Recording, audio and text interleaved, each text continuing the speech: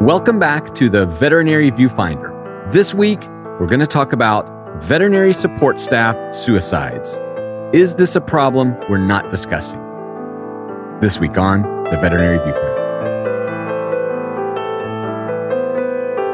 Welcome back to the Veterinary Viewfinder, the podcast that tackles the toughest topics in veterinary medicine. And this week, we are going to tackle a tough topic, and that deals with suicide. So at the outset, if you are in any way triggered or concerned or disinterested or somehow this isn't for you, then please feel free to listen to another one of our podcast episodes. But before we get into all of that, as always, I'm your host, Dr. Ernie Ward. I'm Dr. Cindy Courtney. And I'm registered veterinary technician Becky Mosser. And this week is a really tough episode to talk about, but it's an important topic. And we regularly say we tackle the toughest topics, so here we are. And this week's episode got started basically because we've had a recent tragic event here in North Carolina.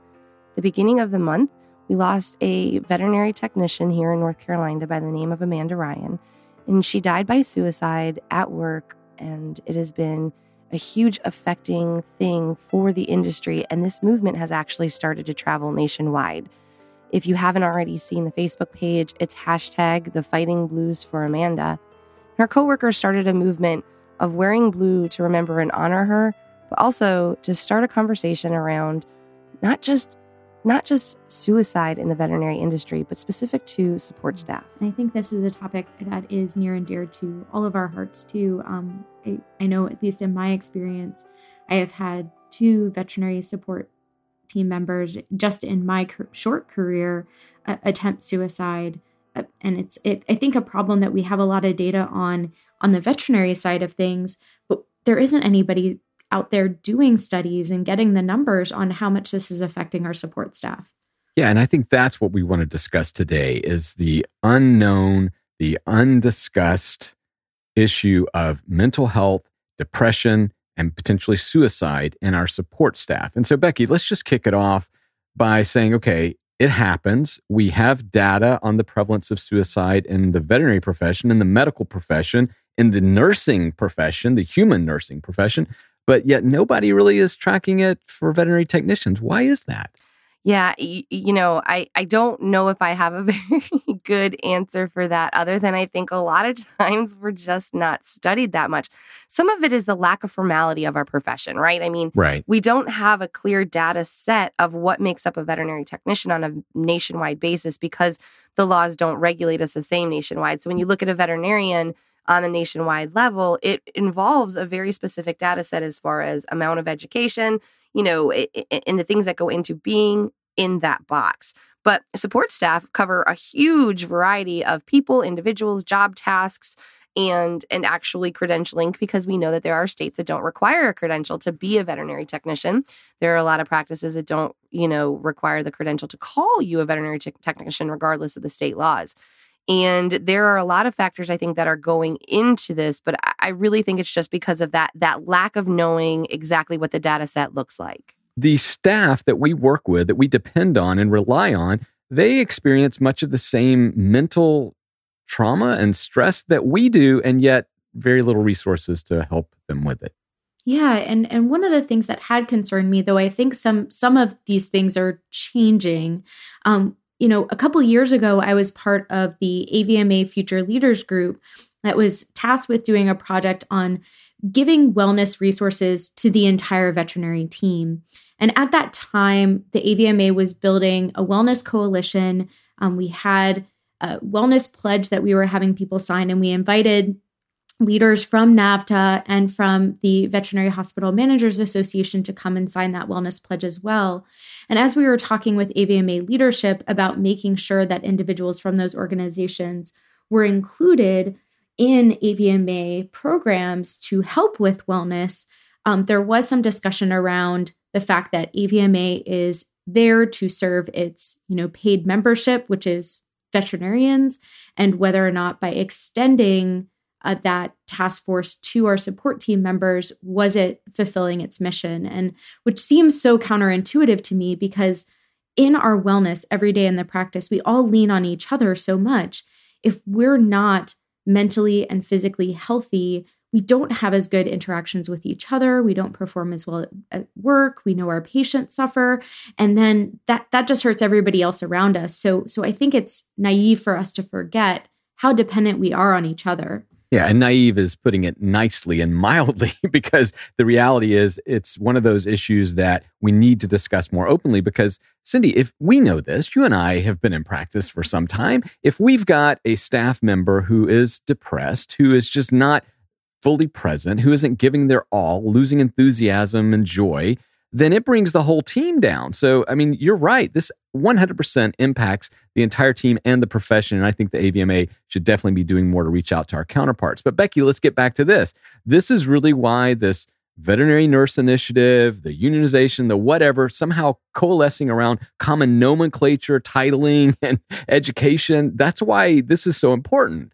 Yeah, I mean, absolutely. And recently, actually, it's just now coming out. NAFTA has created a wellness task force, and there is a wellness task force being implemented, overseen by NAFTA to ensure that support team members are getting the support that they need. And they have, there's several other organizations out there that, we'll talk about a little bit later that help provide that. But it's exactly right. We've got to start looking ourselves as a organized profession that takes care of each other and that is becoming structured in a way that is producing positive outcomes and that is actually doing something other than just existing and being like, hey, we're here.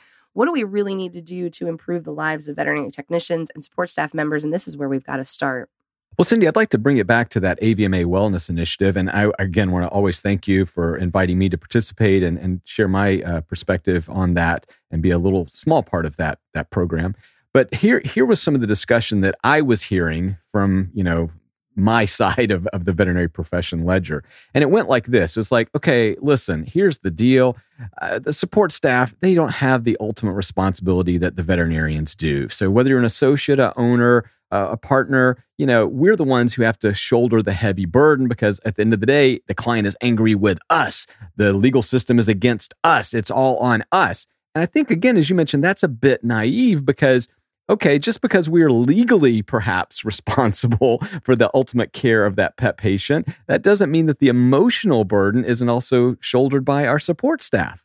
Absolutely. And at least when we look at the human nursing profession, what we find is that when there's stress in an organization and you have people who have authority, but maybe feel a little bit more limited in the actual power they have to make change happen, is a lot of the kind of emotional abuse and stress ends up getting loaded on them. And so they find that in the human field, that ends up being loaded onto the nurses in that profession too.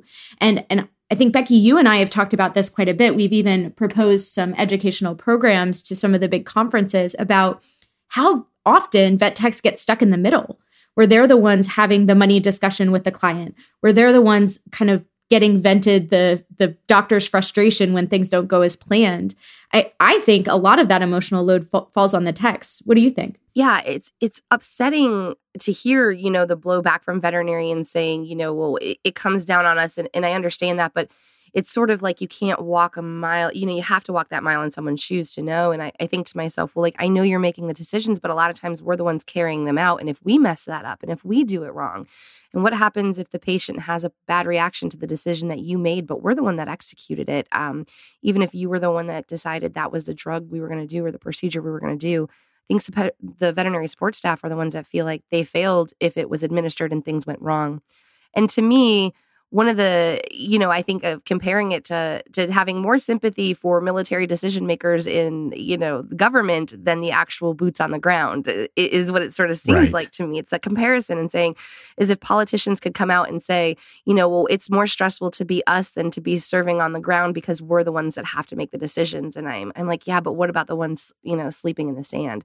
And that seems like an extreme comparison, but that's sort of what it feels like to me, where we don't have a lot of say in the decisions that are made all the time and we're carrying them out. And a lot of times, we do, depending on the culture at work, but everyone is affected. Everyone cares. Everyone is trying hard in the practice. And so to say anyone has it worse or anyone has it harder or anyone has it more stressful, it seems really unfair. Right. And the one thing I'd like to remind listeners, especially if you're a veterinary professional, is that when we look at substance abuse, when we look at drug, pilfering, when we look at, stealing prescriptions and all that sort of stuff that's really led us to this opioid epidemic problem that we're facing, I mean, our support staff are sometimes involved with that. So it's really important to take note that, okay, while we may say we shoulder the legal burden and responsibility of these issues, but the reality is it's falling on our staff. And sometimes they're now developing habits to try to cope with it because they aren't getting any support or guidance from us as leaders. I will tell you, Becky, this is one of those issues where we have got to come together, and it transcends legal boundaries, in my opinion. And we've got to, as a profession, be willing to say, okay, who is everybody involved in this ecosystem and how can we help them all? Yeah. And Becky, I thought you made such a good point, which is that it's not about degree. Like, none of us needs to sit there and say, like, well, I have it worse than you. Like, well, I want to commit suicide more than you do. Like, that's just crazy talk, right? Yeah, we might all experience it for different reasons and in different ways, but if we start helping each other out, we're all going to benefit. So I think that kind of thinking is definitely counterproductive versus, yeah, let's all be looking out for each other and let's all be modeling healthier behavior for sure. That's exactly right. And, I know I say it so often here on this podcast, but it's a matter of making sure we create safe cultures and places where people can be vulnerable. And sometimes when you're in an environment and you're in a space where you can't feel vulnerable, sometimes we don't let those feelings out and we don't allow the vulnerability to show. And then people can overlook the warning signs. And there are oftentimes a lot of warning signs out there. And one of the things that was brought to my attention in this particular case with this individual who we lost here in North Carolina was that she had stopped talking about her depression. So there was some feeling that she was doing better and that things were going well. And unfortunately, it seems maybe more like she had stopped talking about it because there was already a plan.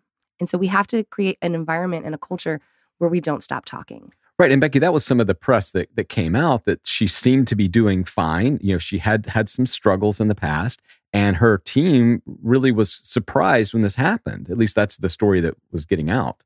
Sure. And I haven't had the opportunity to speak directly with her coworkers at Carolina Veterinary Specialists in Charlotte. And we've all been active on this Facebook page. And so we've heard a lot from them.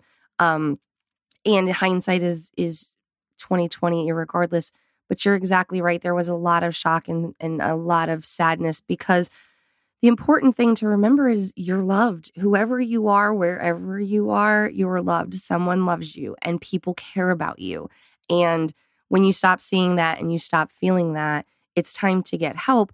And sometimes the people around us, I think most often the people around us who are the strongest and look like they're doing great are the ones that are hurting. Yeah, and if you are listening today and you're just losing that joy, you're dealing with depression or compassion fatigue or any of a variety of ailments and conditions that we've discussed here in depth on the show, I mean, start talking to people. I mean, the first step is just to tell somebody, to say, hey, I'm not feeling like this, or I need some help, or help me, regain some enthusiasm. It's not hard to take that first step. That's right. And if you don't know where to go for that, I mean, we do know there are veterinary resources out there you guys can talk about, but they are out there for technicians and for support staff. One of the first ones I want to mention and know of is one that is run by Veterinary Support Personnel Network and Charlotte WAC, and that is Support for Support. They do have a Facebook page. They do some group meetings. They do a lot of activity. And so if you are looking for a place to feel supported and to be supported, that's one of them. Jade Velasquez also has a Facebook page for vet techs or veterinary support staff unleashed, where people can sort of just vent out their issues, ask questions. And now this hashtag, the Fighting Blues for Amanda, there's a lot of conversation going on there of how do we help each other and what do we do? So those are really important resources I want to make sure you guys have. We can put links up on the webpage. Make sure you're going out there and finding that support well before it's a problem for you, even if it's just a bad day and you need to just vent it out there. And having been there myself, having been in some places where, I had a lot of suicidal ideation myself, when you're in that place, your brain absolutely lies to you and you feel trapped and you feel like it's not safe to reach out to other people because you think something bad is going to happen if you do that. You feel like if I talk about this, I'm somehow going to get blacklisted in my profession. Or if I talk about this, I'm going to alienate the people who care about me, who are going to get tired of talking to me about this. And it can feel so exhausting. And that's, I think, one of the reasons you can seem on the outside like things are so normal is because you're worried about setting off that trap. But having been there, just even the smallest thing that you can do, whether it's reaching out anonymously through some of those online groups, almost all of them have a way for you to get in contact with moderators to at least share your story, whether that's, again, the National Suicide Prevention Lifeline at 1-800-273-TALK, just starting that conversation with the smallest step that you can make. The more you reach out, the more you're going to find that there are people there who want to support you. And for me, it was a matter of saying, right now, I'm one of those folks in our profession. I'm one of those veterinarians right now who's on the edge, and it all feels like it's about to come tumbling down. And that was a signal for those around me, and people started helping. And it was amazing how they helped things get easier and take some of those burdens away. And the things that I was scared were going to start coming tumbling down, it was exactly the opposite. And people were glad and happy to be able to help. So please reach out. Right. I mean, it is just taking that first step. I know it can be overwhelming and frightening and intimidating, and you feel threatened, but it is the right thing. And once you do take that step, you're going to be surprised at how the world opens up and cradles you. Also, I'm going to speak right now to the owners and the managers out there. I mean, this is on us. You know, as a longtime practice owner, and of course, Laura, my wife, being a practice administrator, you've got to be attentive to this stuff. You've got to be paying close attention to what's happening with your staff. And when appropriate, you need to step up and say, hey, is everything okay? How can I help? And in my career, we have certainly helped out many, many individuals. There are many that we were unable to help. But the reality is, if you are going to be a good steward of your team, this is part of it. And you know, I talk a lot to owners and managers like, oh gosh, there's no way, man. You know, that's just asking for a lawsuit. You start asking people if they're depressed or whatever. I'm going to fall on the other side of this one every single time. I am willing to risk whatever, potentially offending. And I've had it go all different ways. Laura and I have talked to people, say, hey, is there anything we can help with? You know, is there anything in your life that maybe we can assist? And we've had everything from get the hell away from me to, you know, yes, there's this thing that's happening and I need your help. But if you're a manager, if you're an owner and you're listening to this, I think it's 100% our responsibility. And, you know, I think we need to take it more seriously. And there's some great resources. The AVMA has been making QPR, question, persuade, refer training available for free. I believe they still have some free training available. It takes about a half hour, but essentially it's triage training. Certainly none of us are going to be mental health care professionals, but it's going to talk to you about some of those initial warning signs and some of the ways that you can non-judgmentally reach out to people and frankly just ask them, you know, hey, it sounds like you're in a really dark place. Have you been thinking about taking your own life? And as scary as that can sound, you're not going to plant the idea in somebody's head, but you're maybe going to create a release valve for them to feel like, I can talk to somebody about this, and you can get some more idea about how much danger they're in, just like you would triage a patient and figure out how much of an emergency they're in and how much care they need right at that moment. So definitely check that out.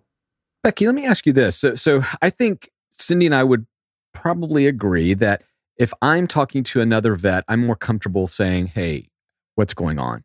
But when it comes to the support staff, the distance there, the difference in credentialing, experiences, whatever, you know, the authority role, how can we help listeners overcome that barrier and say, I don't care if you are a veterinarian, a manager, or whatever, and you've got a person working in your kennel that you need to feel comfortable talking to them about mental health?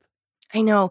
And sometimes, and I know I've said this phrase so many times, there's room for everyone. I think we kind of feel like very vulnerable in the support staff role. I think there just sometimes feels like if we're not conforming to the norms, if we're not 100% in these shame culture practices, in the way that we deal with conflict, that people feel like they have to be perfect. They have to be perfect all the time. And if they show any of that vulnerability, they're going to be cold more than they're going to be embraced. And so we have to change that mentality and make sure that we know it's an embracing culture, not a culling culture, and that perfection is boring and there's no need to be there. And so I think for support staff, it is being kind to each other, being patient with each other, and being secure in who we are and what we do, and showing each other that it's okay and it's a safe place. And we kind of all feel that way sometimes.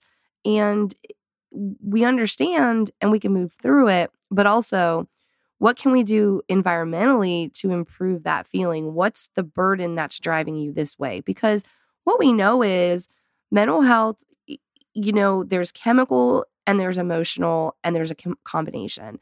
And when it comes to true forms of depression and anxiety, sometimes there are chemical imbalances that just truly need professional assistance, medication assistance, whatever it is. It's got to be addressed professionally and then supported externally.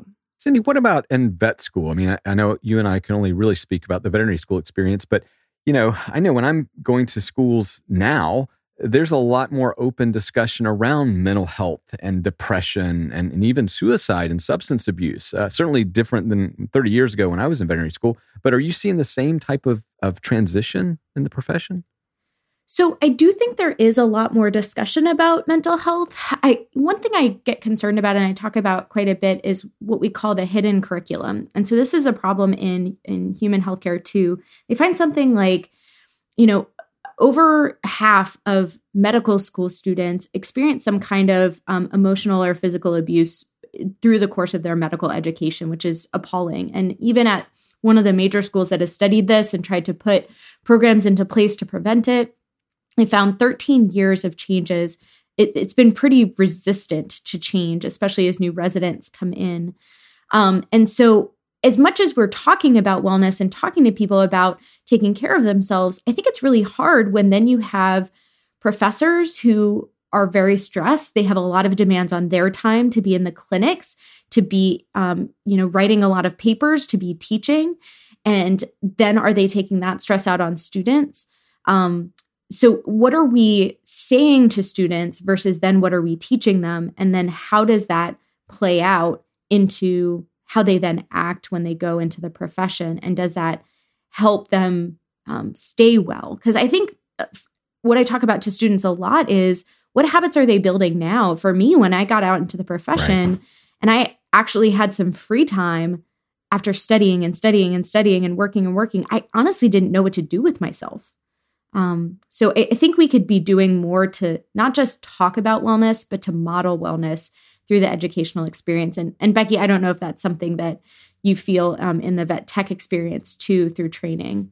I don't think it's a conversation that's happening in school quite as much as it is. And I digress us back to the beginning of this episode in that I just don't think we're talking about it with support staff members, and we're not focusing on it with support staff members as much. And I think it does play to a lot of what Dr. Ernie said in the beginning, where veterinarians have that legal basis, they have the decision-making basis, and there's, I've said it before, when you're a veterinary technician and you go to school and you get your license and you get out in the industry and you think this isn't for me, we have a lot easier exit strategy, I feel like, than a veterinarian who's bogged down with the debt that they have and the overall fact of saying, this isn't what I wanted to do. When a veterinary technician leaves the field and says, this isn't what I want to do, I'm going to go work at Starbucks, make more money, make better benefits, and right, get some college tuition help. We're all like, good on you. We get it. We feel you. Come back with your dogs. We can't wait to see you. There's no shame in that, right? Like, we don't blame anybody for not wanting to do what we do for a living. But when veterinarians do that, they have a very different response, right? It's like a you failed at your life decision thing. And so there is such a dividing line there, but it comes down to understanding that everyone has an important role here and that their heart is in the right place for all the right reasons, but it affects everyone differently. Yeah, and I think it's really important to bear in mind, and this is some of that frustration that goes back to the AVMA Wellness Initiative. Although, listen, I applaud everything; it's moving in the right direction. There's been, some renewed momentum around that, but still, that's my job here is to point out where it can be better.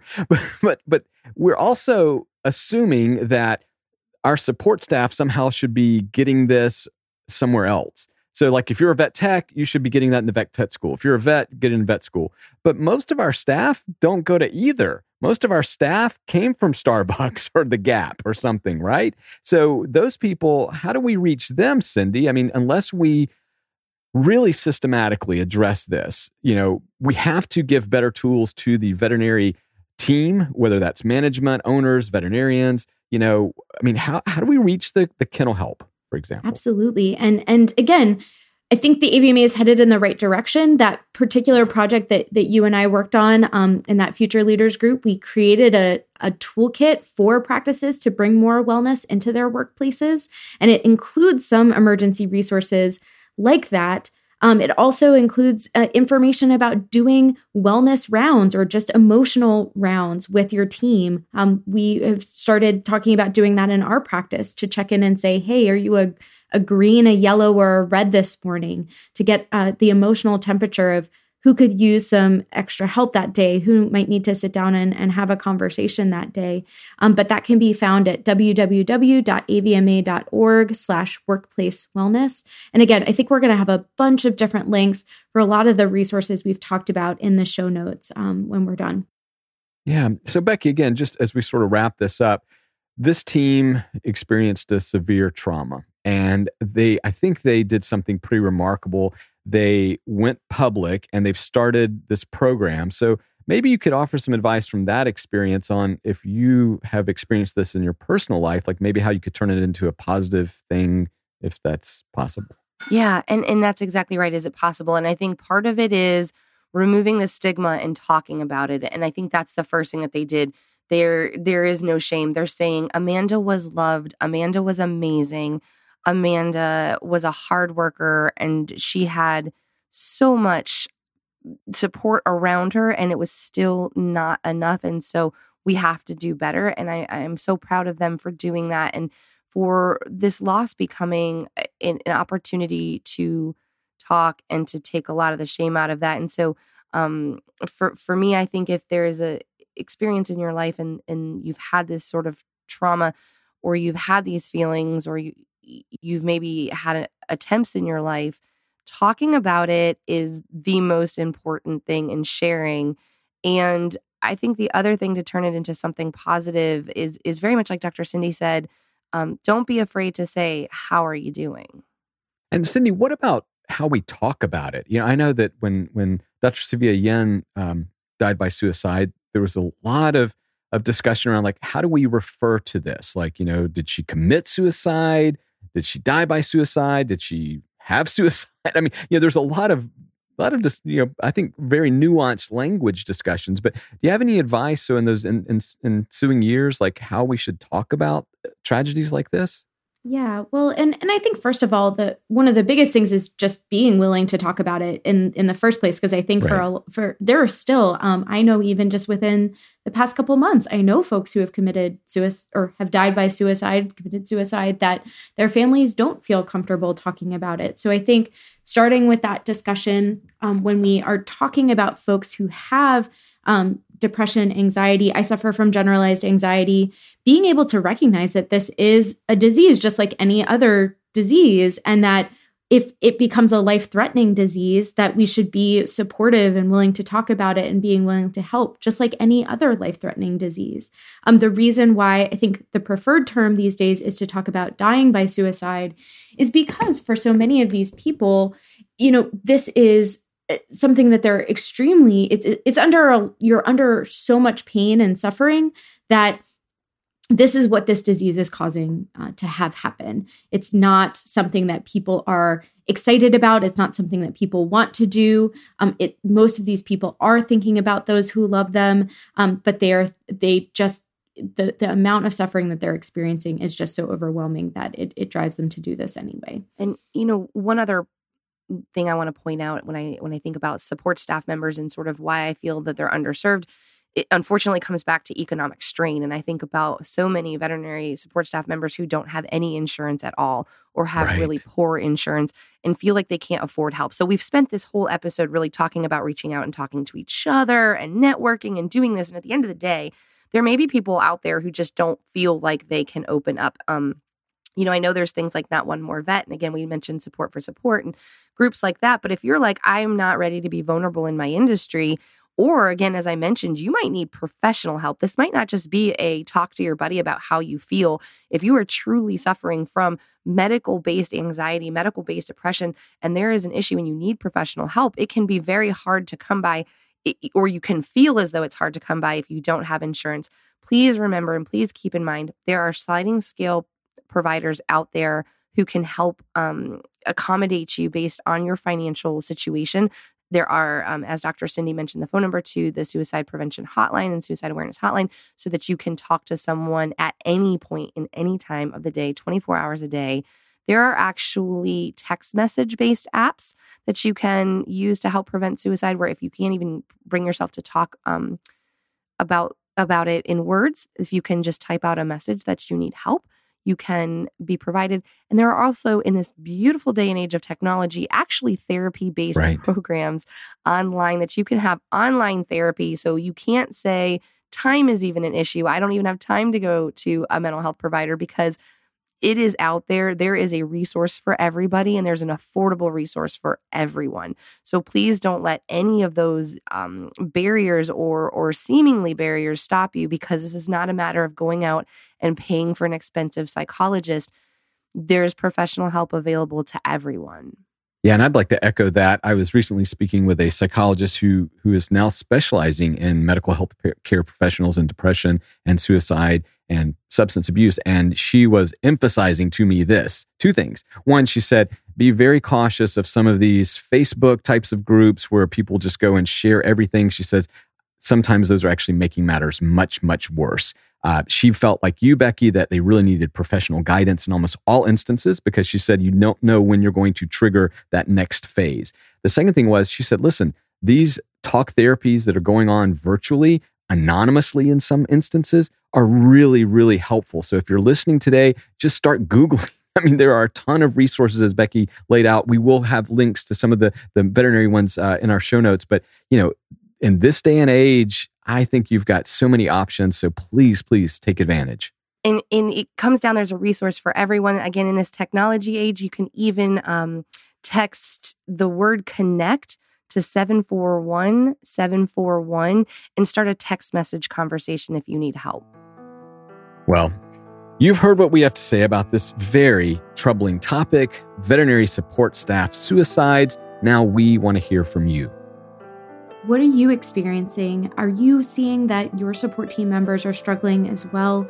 Please share the information that you have so we can understand more about the scope of this problem, or share solutions that you found for your support team members. You can reach out to us on Facebook at Veterinary Viewfinder and on Instagram at Veterinary Viewfinder. Please also leave us a review that helps make sure that we can reach other veterinary professionals if you found this useful to you, or tag us and share us with friends you know who love podcasts too. And don't forget to click to subscribe so you don't miss one great episode of the Veterinary Viewfinder. Until next time, if you want somebody to talk to, please call 1-800-273-TALK. Bye. Bye. Bye.